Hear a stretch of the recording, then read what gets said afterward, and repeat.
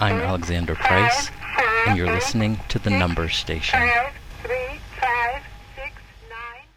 For today's episode, I'm going to talk about ancient prophecy and modern scientific forecasting. It's an interesting point of connection that I pointed out right in the first episode when I started doing this new theme of intelligence and mysticism.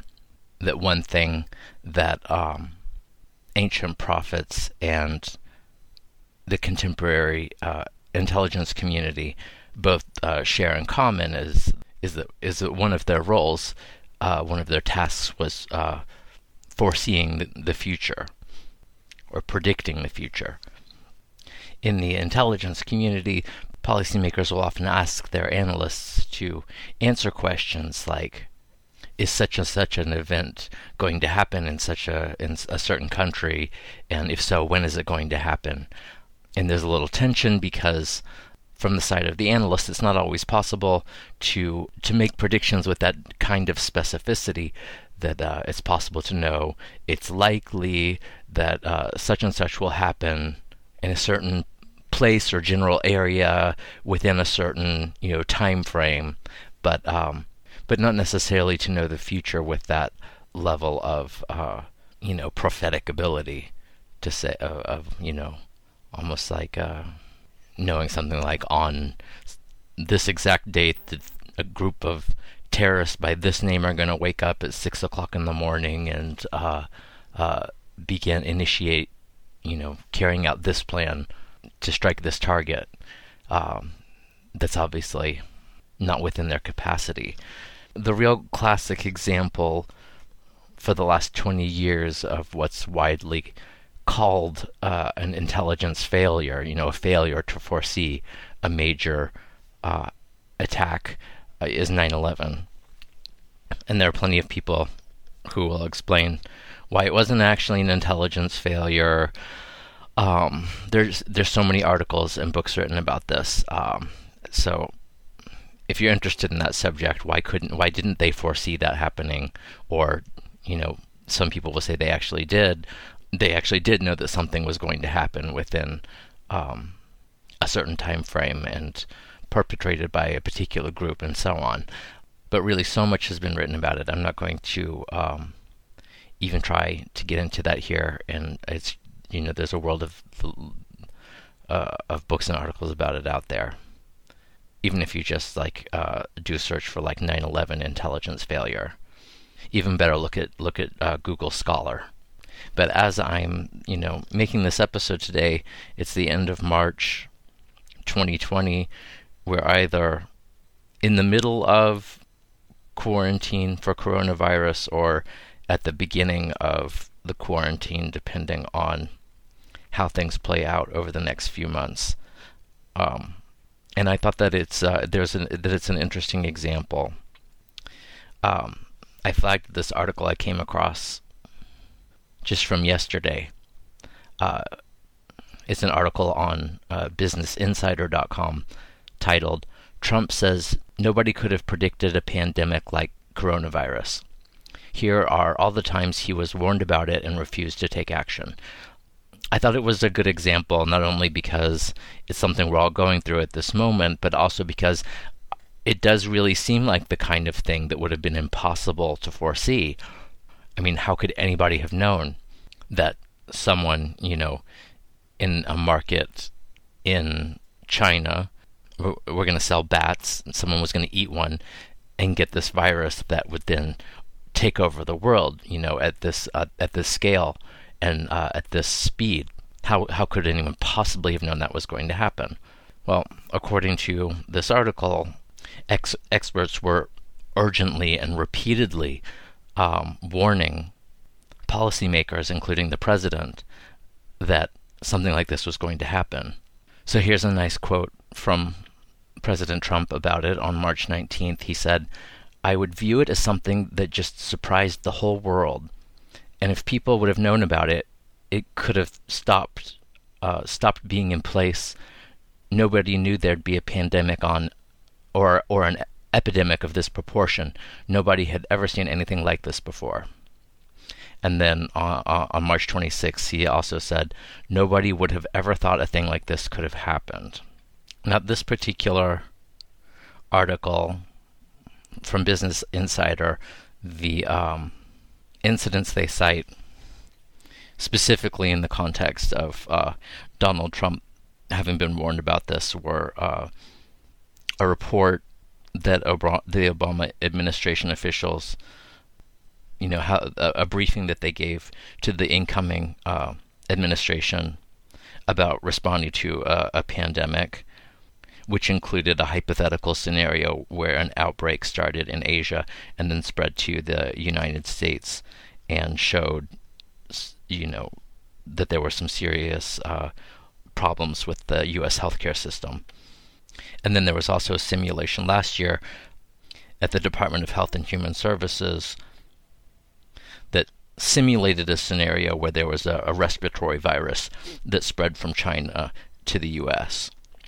But then the specific warnings they were referring to about Trump personally being warned about the coming pandemic were started this year in January, where the United States intelligence community started, flashing red lights saying this is definitely about to happen. Now, beyond this, there are a few predictions that I've seen being mentioned in social media, on Reddit, for example. I think one of the most memorable and outstanding ones, I suppose, is that Bill Gates has been warning about something like this for, it looks like, at least since 2015. He gave a TED Talk in 2015 titled, "The Next Outbreak, We're Not Ready," where he talks about, some of the gaps in the U.S. healthcare system and scenarios about what could happen with the pandemic. And he says, he concludes that there's no need to panic, but we need to get going. We need to be doing something about this to be prepared. There are other examples, some of them better, some of them not as good, especially coming from the scientific community, of course. Here's an article on Politico titled, "We Predicted a Coronavirus Pandemic. Here's what policymakers could have seen coming." There's some keywords. This, what the policymakers could have seen coming. They're offering a counterfactual, sure, but they're saying that this was foreseeable. We predicted it. And the authors are, their names are Samuel Brannan and Kathleen Hicks, but they're both in leadership roles at the Center for Strategic and International Studies, and Brannan is with the Risk and Foresight group specifically. Now, before I move on, I just want to add that as I'm making this episode, Michael Morell, the former deputy director of the CIA, tweeted this really remarkable excerpt from the National Intelligence Council report titled Global Trends 2025, which was published in 2008. And this is really one of the clearest and most striking examples. So I just want to read a little bit from it to give an example of a study that did predict this exact event with really remarkable accuracy a full 12 years ago. I believe the section he's quoting from is Potential Emergence of a Global Pandemic. And the report says, "The emergence of a novel, highly transmittable, and virulent human respiratory illness for which there are no adequate countermeasures could initiate a global pandemic. If a pandemic disease emerges by 2025, internal and cross-border tension and conflict will become more likely as nations struggle with degraded capabilities to control the movement of populations seeking to avoid infection or maintain access to resources. The emergence of a pandemic disease depends upon the natural genetic mutation or reassortment of currently circulating disease strains or the emergence of a new pathogen into the human population. Experts consider highly pathogenic avian influenza strains, such as H5N1, to be likely candidates for such a transformation, but other pathogens, such as the SARS coronavirus or other influenza strains, also have this potential. If a pandemic disease emerges, it probably will first occur in an area marked by high population density and close association between humans and animals, such as many areas of China and Southeast Asia, where human populations live in close proximity to livestock. Under such a scenario, inadequate health monitoring capability within the nation of origin probably would prevent early identification of the disease. Weeks might pass before definitive laboratory results could be obtained confirming the existence of a disease with pandemic potential. In the interim, clusters of the disease would begin to appear in towns and cities within Southeast Asia.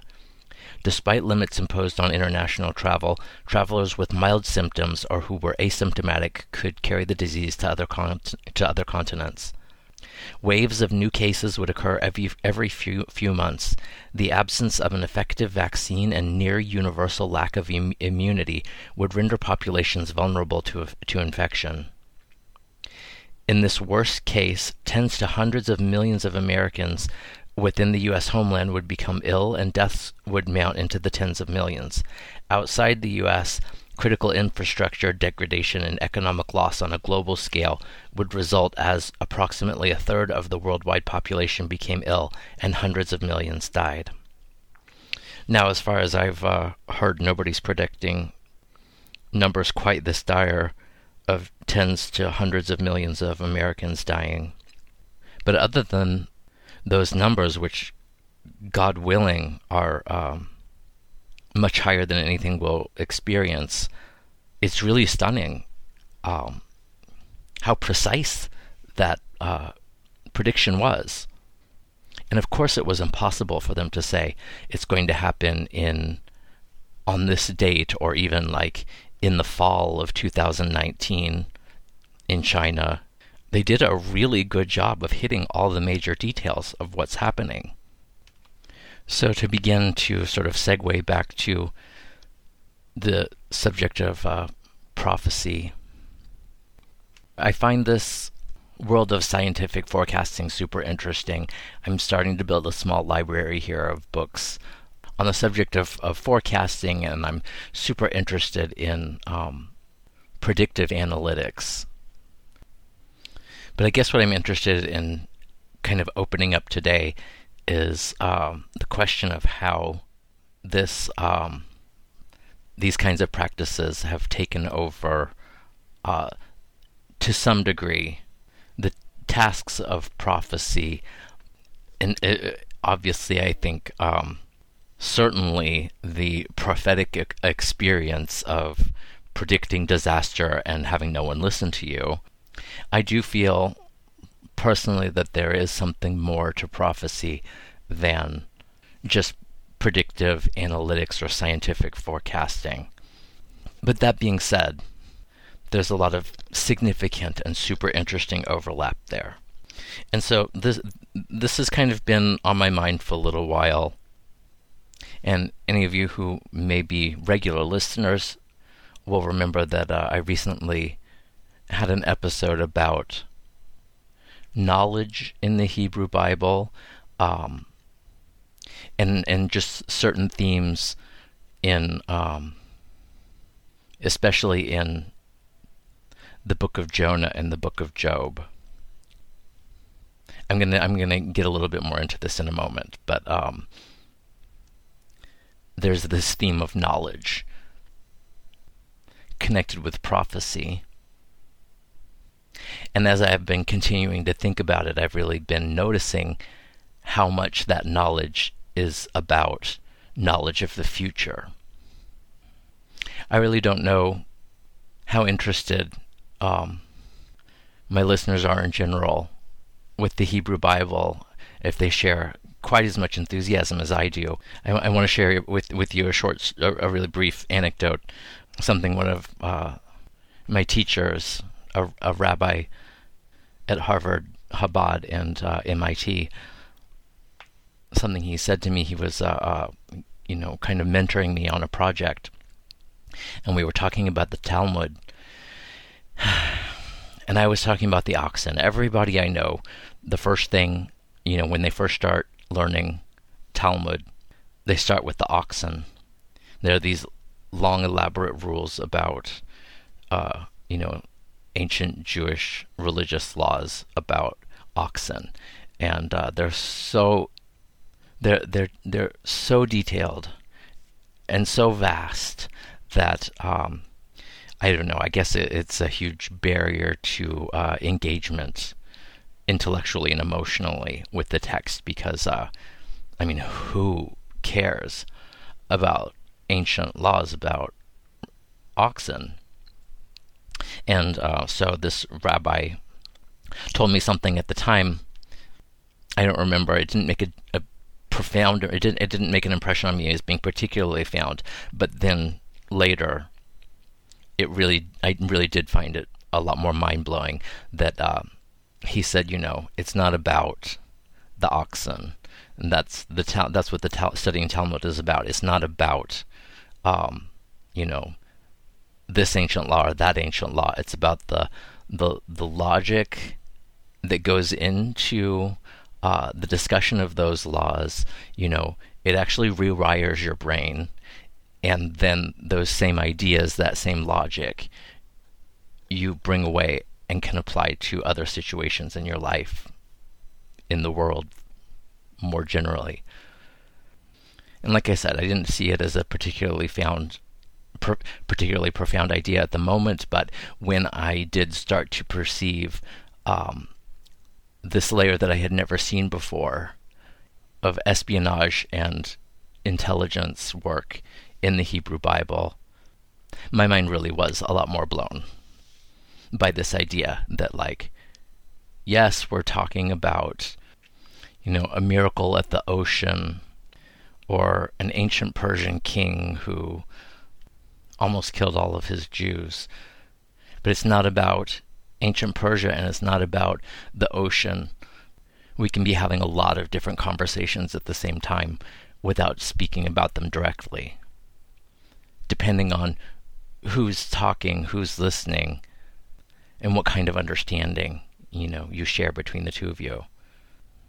So I hope that might help the more reluctant listeners to take a little bit more interest. Certainly it helps generate enthusiasm for biblical stories if you have this idea in your head that they were written by God. But I think they can also be appreciated for their exquisite complexity and for the analytical powers that they develop in the audience who is engaged with them and making an effort to understand.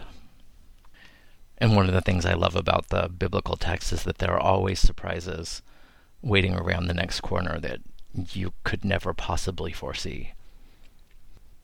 And on that note of what it is or isn't possible to foresee around the next corner, I'll dive in first with one of my all-time favorite stories. I keep coming back to the Garden of Eden. So obviously the story is about knowledge, the knowledge of good and evil. It's also about choosing your advisors wisely. The word for tree in Hebrew is eitz, and the word for advice in Hebrew is eitzah. So there's this subtle implication that there's some connection between the tree or trees, the tree of good and evil, the tree of life that are in this garden, and the advice that the inhabitants receive. And so if you think about that for a moment, they actually receive advice from two sources, specifically about the tree in the middle of the garden. God says, if you eat of that tree, he says, on the day you eat of the tree, you will die. So he's offering, I don't know if you would necessarily call it a prophecy.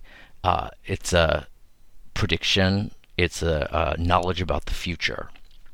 If you do X, the result will be Y, death, in the future. And then the serpent, who is the craftiest, perhaps the wisest of all of the creatures that God had created, indicating that he is in possession of some kind of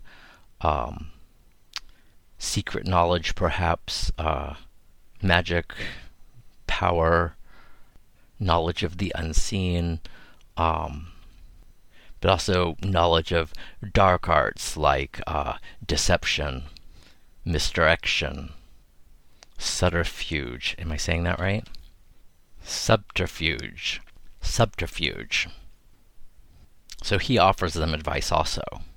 You won't die, he says, but God knows that if you eat of it, you'll become like gods. You'll become like God, knowing good and evil.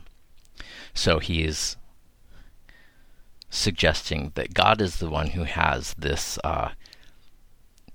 hidden information, this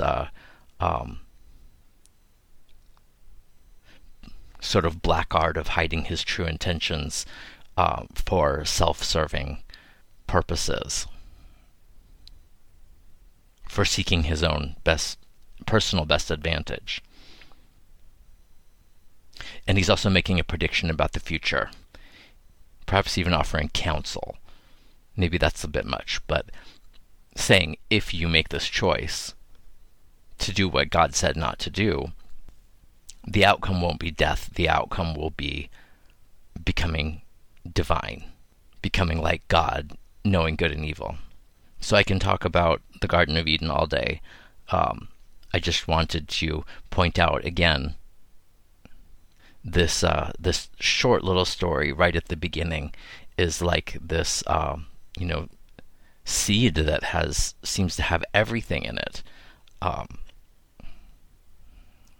including this theme of knowledge and specifically knowledge of the future. If we jump ahead then to Jonah, as I went into quite some detail about this word of God comes to Jonah and tells him, go to the city of Nineveh and warn them that I'm going to destroy them because the injustice has taken over the city to such a degree that I can't tolerate it anymore. And instead of doing what God has ordered him to do, the prophet, we can say he does the opposite. He turns and runs the other direction. Again, if you go back, there's already a pretty in-depth discussion of this story, which I love. But one of the main points of it is that we don't find out until the end of the book why Jonah ran. And when he reveals it, he's, I get the sense kind of arguing with God over it. And he's saying that he didn't want to go warn them because he says, I know that you are a merciful God and you will forgive them. If I go and warn them, they're going to repent and change and be saved, and I don't want that to happen. He wanted God to punish them. He wanted God to destroy the city because he was angry.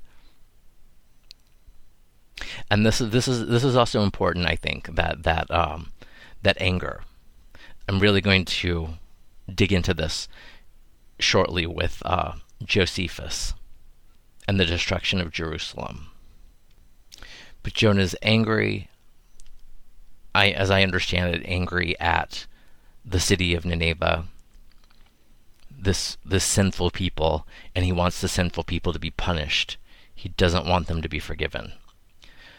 So the knowledge he has about the future is, he says, I know that if I do this thing God told me to do, if I go to the city and warn them that they're going to be destroyed because of this, what's going to happen is they're going to repent and they're going to be forgiven.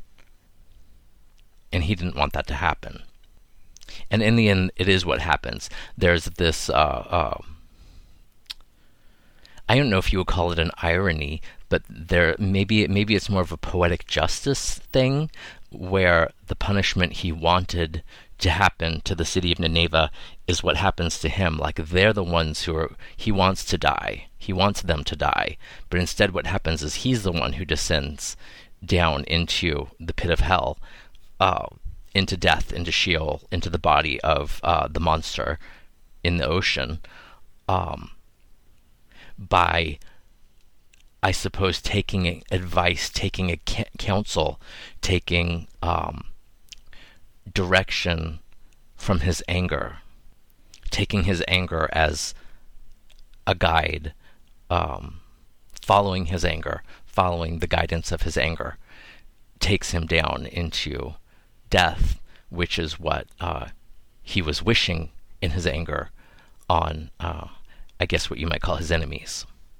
I don't think they were really enemies, but these people he hated.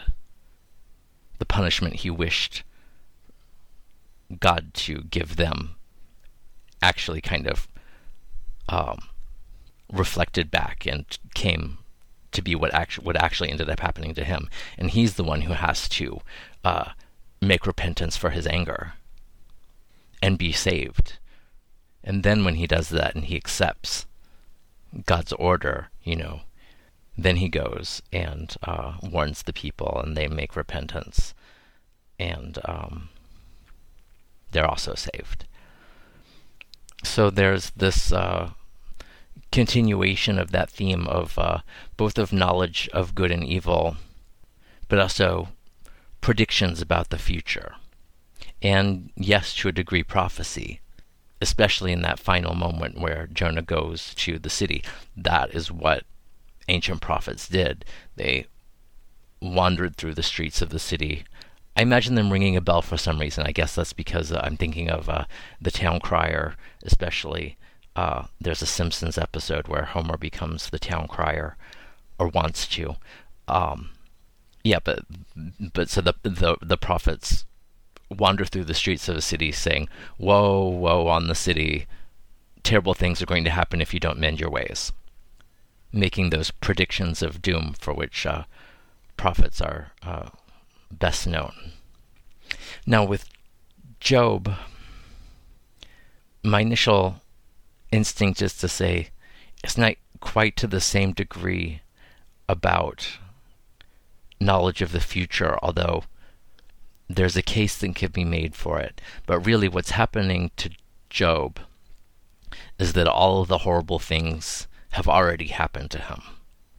Once the, main part of the story gets going, there's kind of a brief setup in the beginning where a series of tragedies come to him, and we as an audience get to see the secret hidden world where there's this divine court where Satan is a sort of intelligence officer, more like secret police, I think. Secret police, he's kind of the head of the secret police in God's court, and God is bragging about how great Job is, and Satan is saying, Satan meaning the adversary is saying, he's not so pious, he only praises you because you give him everything. Take away all of his blessings and he'll curse you. And pretty much looks like he's right.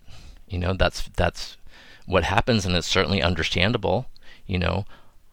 All of Job's sons get killed. His he loses all of his wealth, everything he cares about. is just decimated. And so I think pretty understandably he is overwhelmed with grief.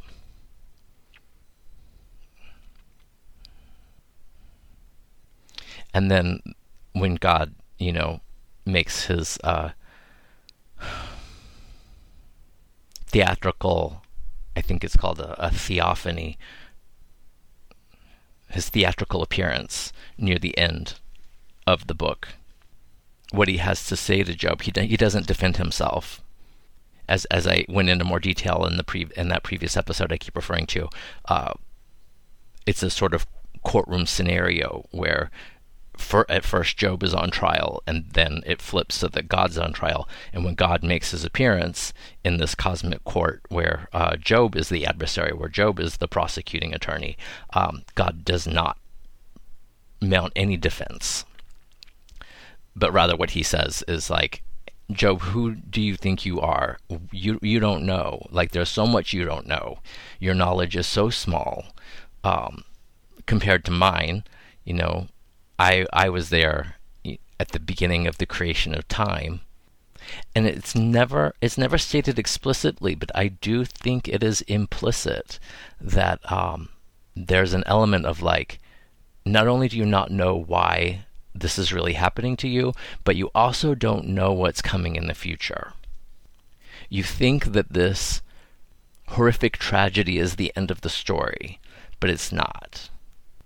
You're freaking out because you think, this moment you're having at the bottom of the ocean, in the lowermost level of hell, you think that's how your story ends. But you don't know what's coming in the future. You don't know the future. So once again, we're seeing these themes of knowledge, lack of knowledge, knowledge of good and evil, knowledge of the future, and knowledge of the unseen. I think the book of Job is one of the first places, certainly that I am aware of at the moment, where we're kind of shown the existence of a world that exists behind a sort of veil or curtain, in the celestial world, where things happen outside of human perception that affect the world in our personal lives and experiences, or even kind of hints of the existence of an unseen world. So I guess then the last example that I want to bring in today about ancient prophecy is from Josephus. Some of you may know, but for those of you who don't, Josephus was an ancient historian. He lived in the 1st century of the Common Era. I guess what they used to call the first 100 years A.D. We now say, the 1st century C.E. Common Era. So he lived during the time of the Roman destruction of the Jewish temple in Jerusalem. And he was an aristocrat, and he survived the experience, moved to Rome, lived in Rome, and wrote an extensive history of ancient Judea, which includes an account of the destruction of the Jewish temple in 70 CE, which is the destruction for Christians, which Jesus had foretold in the Gospels. And so I was recently writing an essay about ancient historians and their accounts of massive catastrophes in the ancient world. I looked at a fire that destroyed most of Rome in the year 64 CE. I was going to look at another fire which destroyed the Temple of Peace in Rome, which is where, the Roman soldiers destroyed the Jewish temple, sacked Jerusalem, and they took the treasures from the Jewish temple to Rome and deposited them in this temple called the Temple of Peace, which they built specifically for the purpose, I believe. And then that Temple of Peace was later destroyed by fire. I don't know. I think it was maybe another 100 years later. But along the way, I was reading this in Josephus wrote his history of it's called The Jewish Wars, is how it's translated, and it was written in Greek. And so for my writing samples, I was working with it in the original Greek and translating certain passages. And so I ended up, reading these passages very, very closely. And this left me with the impression that Josephus actually had a very profound understanding of the Hebrew Scriptures, and consequently there are some extremely subtle, I don't know if you want to call it undertones or insinuations, hints, implications, if you read between the lines, the way he depicts the destruction of the Jewish temple is done in a way that is not only, in agreement with, in affinity with the patterns of the destructions of cities, such as the destruction of Nineveh in the book of Jonah, or the threatened destruction of Nineveh, and other similar stories of world destruction during the flood, or destructions of other cities such as Sodom and Gomorrah. His account is not only, modeled on those biblical patterns, but also shows, I think, a very profound understanding of those biblical stories. So the story that Josephus tells about the destruction of Jerusalem and the temple in Jerusalem, it starts off with a series of omens. So there are experts in the city who are specially trained to interpret omens. They're priests and other people who have expert knowledge in how to interpret signs from God. And there are a series of omens in, I don't know, maybe the year or so before the destruction of the city. It starts with a series of celestial events. There's a star that appears in the sky that looks like a sword. There's a comet that appears in the sky. And then one day there's an unusual light that appears in the temple. And at this point, the expert interpreters of omens, they're saying these are bad signs. These are warnings. The one that I remember most clearly is there's the one about the door. There was one day that the door to the temple was particularly strangely difficult to close, and so the common people who are untrained in the interpretation of omens, they interpret it in a way that's kind of, I don't know, self-flattering. They say, oh, this sign, the door to the temple couldn't close. It means God is opening the gates of good fortune to us. But the experts are saying, no, this means that the security of the temple is compromised. And the gate is open as a gift to our enemies to just come in and take whatever they want. And this is a warning that something really serious and bad is coming. And after a long series of these kinds of omens, I think one of the final ones is a prophet who appears in the cities of Jerusalem. His name is Joseph ben Ananias. And he roams through the city crying, "A voice from the east, a voice from the west, a voice from the four winds, a voice against Jerusalem and its temple, a voice against brides and bridegrooms, a voice against the entire people." But the people kind of, they blow him off as just like some crazy guy. And so Josephus, looking back retrospectively, says, these signs clearly foretold the coming disaster, but the people disregarded them. I think it's important to note that there's a sort of break in the system of communication between God and the people. Josephus doesn't present this understanding of religion where everyone is equally capable of receiving divine communications and understanding them.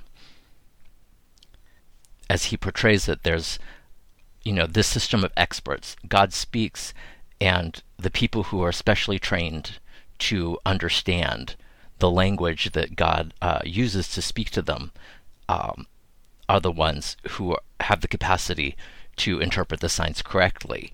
And the people should be listening to their experts. But what the experts are saying is inconvenient and maybe a little scary. So rather than going through the difficult work of making necessary changes to sort of change paths and avoid this destruction, which, in the biblical stories of the destruction, God is always destroying cities or the entire world in one instance in response to the injustice of the people. So the implication is that, the people of Jerusalem would have to turn back towards justice, and justice in the sense of correct behavior, but they disregard the advice of their priests and prophets and interpreters of signs, and accept or make up for themselves even interpretations that make them feel good, like, oh yeah, this means that God, approves of everything that's going on and things are going to be great. And we don't have to do anything different, just keep on trucking. So Judea at this point is a Roman prefecture. They're, basically living under Roman administration. And, the event that precipitates the destruction of the city is that the people of Jerusalem rise up in rebellion against Rome.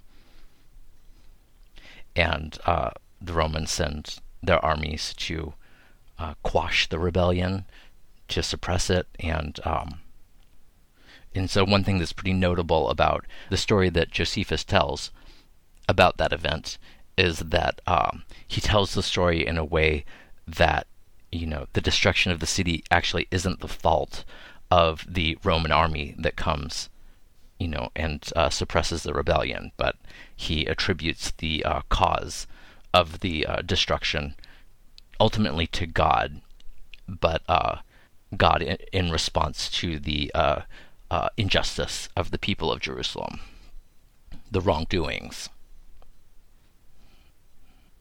And Josephus even goes so far as to portray the leader of the Roman army, Titus.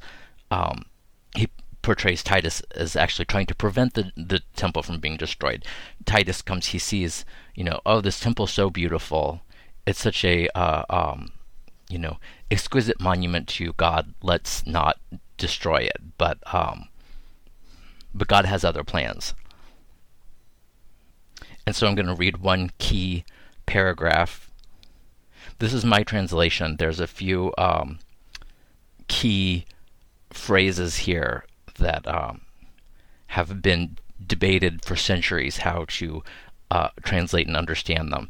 And I really spent more time than I thought I was going to have to when I was translating this, really digging into some of that literature. And I think I have a strong argument for why I believe this is the right translation. But there are some details about this that I want to draw your attention to. So I'm just going to read this one key paragraph. Josephus writes, God had long before condemned the temple to the fire, and the day was on hand, predestined by the cycle of time, the 10th of Lus, which is which is Tisha B'Av, on which it had previously been burned by the king of Babylon. But the flames took their beginning and cause from its own people, from the city's own people. For after Titus withdrew a little, the rebels, the Jewish rebels, having rested, again attacked the Romans, and a clash occurred between the guards of the temple and those intending to extinguish the fire in the inner courtyard, who, having routed the Jews, followed them as far as the temple. Then one of the soldiers, neither waiting for a command, nor feeling fear on account of so grave an act, inspired by some divine impulse, seized some material from the burning flame, and being lifted up by a fellow soldier, he cast it into a golden window through which there was an entry into the rooms around the temple from the northern direction. So the big debate has been over where Josephus is suggesting the fire first came from. And so I said the flames took their beginning and cause from its own people. The word that I translate as cause also implies blame. So the beginning of the fire, but also the cause of it in the sense of like who's at fault, who's to blame for the fire in the temple is the people of Jerusalem, the Jews. And yet he also portrays a Roman soldier as being possessed by this divine impulse. And there are some key words here when the soldier takes the flames. The word Josephus uses to describe the taking of the flames by the Roman soldier. It's also a word in Greek which you would use to describe someone being seized by an emotion, especially anger, being seized by anger. The soldier, Josephus, says that he's inspired by a divine impulse. And the word, I translate as impulse. It's a word that kind of indicates a violent or extreme emotion or feeling. But the word is also used to describe the way that a fire rages, the raging of a fire. It's the same word, impulse or the rage of the fire. So there's starting to be some hints here that the soldier taking up this fire is he's both in a sense being possessed by the Spirit of God, but also specifically being seized by divine anger. So there are extremely subtle hints in the language of this passage where Josephus is insinuating that that moment where the temple was set on fire by a Roman soldier, it was both caused by the culpability, blameworthiness of the citizens of Jerusalem, but the act itself represented God's divine anger coming to the temple of Jerusalem in the form of fire. A divine anger which takes possession of the soldier, inspiring him to pick up fire and throw it into the window, starting the fire that burned down the temple. God's divine anger at Jerusalem is moving through the soldier and ultimately reaching the physical structure of the building in the form of fire, which is a common way for God to destroy cities in the Hebrew Bible, but also, with fire. But also, the more I thought about it, the more I thought, in general, in the ancient world, fire is probably one of the most destructive forces of nature capable of, doing extensive or even total damage to a city, especially one, made primarily of wooden structures, as was certainly the case with the fire in Rome that happened within, 10 or 20 years of this destruction of Jerusalem. But the point I'd like to really focus on, this episode is about forecasting and prophecy, and something really struck me, in the way that Josephus portrayed the warnings that came to the city and the way that people reacted to them. There was one additional detail that I haven't mentioned yet, that Josephus also suggests that there were, let's say, business leaders in Jerusalem who wanted the status quo to stay the same. So they hired a false prophet to go to the city while all of this chaos is raining down on the city and mislead the people intentionally. They wanted the status quo to stay the same because they were making a lot of money on things being the way they were, and they wanted things to stay the way they were because that's where their profits were coming from. So they intentionally hired a false prophet to go out and spread misinformation in those final moments in order to prevent the people from listening to the real experts. And I don't know if you have a sense yet of where I'm going with this, but I was really, powerfully struck by how similar that is to our current situation, maybe even the situation in the 80s and 90s is more accurate, with global warming, where we even at this point know the names of the specific advertising agencies that business leaders such as Exxon hired. I'm pretty sure Exxon hired the same PR firm that had been in charge of persuading Americans that it was healthy to smoke cigarettes, and that even doctors love smoking whatever brand. They hired the same PR firm to create this counter narrative to global warming, suggesting that it's a hoax, that these are just normal Earth changes that happen, every few millennia or something, and that carbon emissions are not the cause of global warming. And we were in a similar situation, I guess, in the 1980s and 90s, where there was a window of opportunity where we could have changed paths.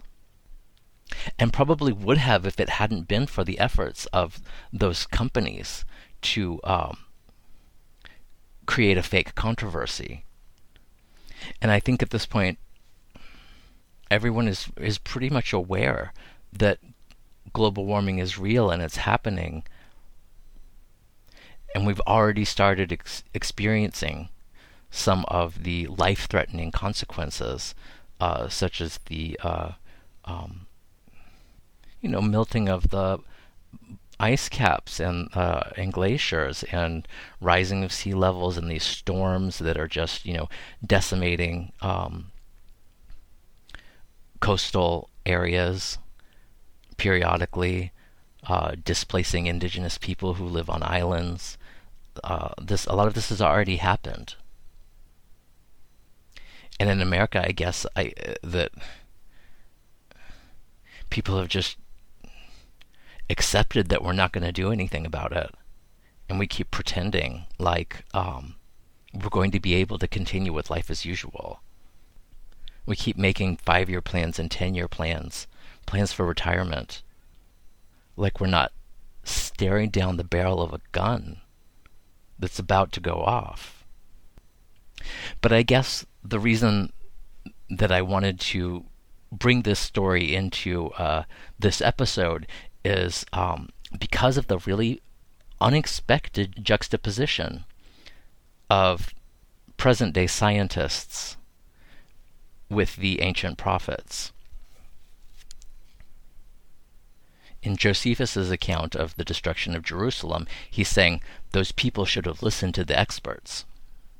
The experts knew what they were talking about, and they were warning them. But the warnings were inconvenient and scary, and it was just easier to believe that it wasn't true, or to make up some alternate explanation or interpretation, and just keep on living life as usual. I don't think that it's at all controversial to suggest that scientific forecasting has taken up, the role of interpreting the signs and omens that appear to give warning of coming disaster.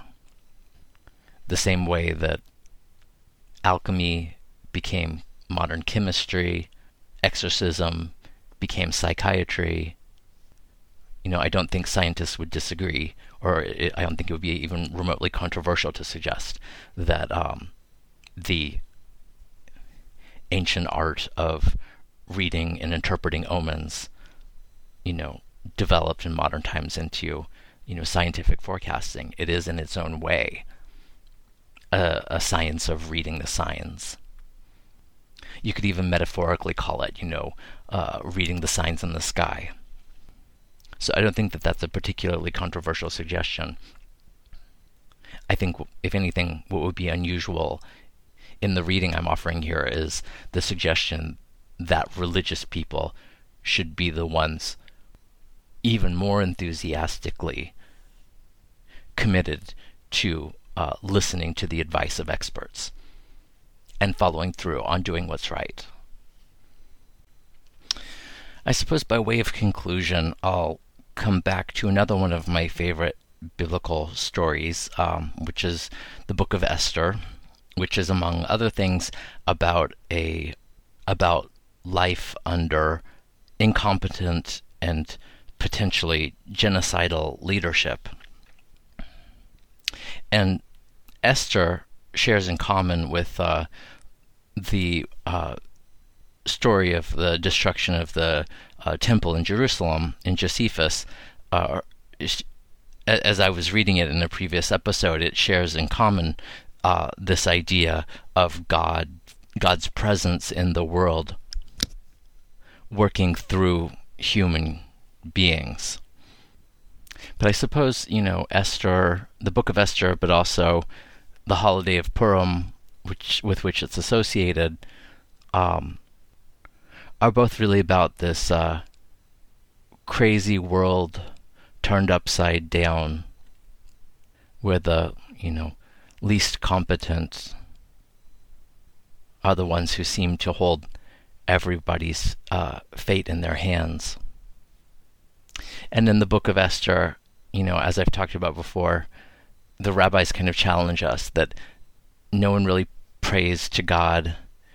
God isn't really mentioned in this book, and that's very unusual for biblical texts.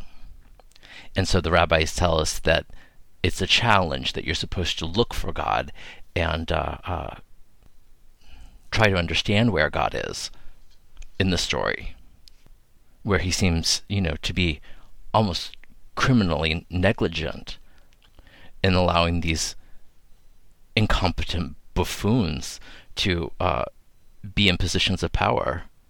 Buffoons, who have their strings pulled by people who are genuinely evil. And I suppose one of the lessons is that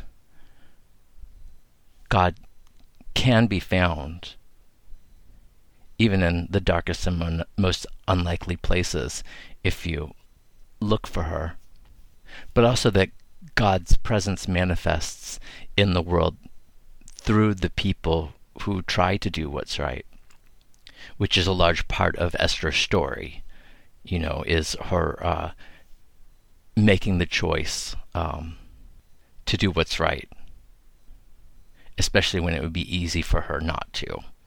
Just to go with the flow and kind of blend into the crowd and say, I wasn't responsible. She also is in a unique position in the story where she does have access to the highest levels of power within the terrestrial government, unlike you and me. So I don't think that the story is trying to tell us that we all have the responsibility to solve all of this world's problems if the power isn't given to us, but we are responsible for doing what's right and making those choices and decisions within the circle of what is within our power to choose. And then also, I suppose, to distill some sort of conclusion from the comparison of the various stories, especially the Garden of Eden and the destruction of Jerusalem and Josephus. In some ways, those stories really are about learning to admit when you don't know something and take good advice from experts. Maybe even to be suspicious of conspiracy theories. But, also, I don't know, I suppose the Eden story gets a little complicated because I think many of the rabbis are in agreement that, the way things happened was really... It's not necessarily that things could have happened differently. So I suppose for us now in this particular moment, the challenge, certainly for myself, the challenge is really to trust that God is present in this moment in history. And the ultimate control really is in the hands of someone we can trust. For the people who do believe, the experts in this era of climate disaster, I feel like it's really hard not to despair and to feel like we're just completely screwed. And all I can suggest in the end is really just to continue to decide every day to do the right thing, even and especially when it's not easy. And then beyond that, to keep the faith.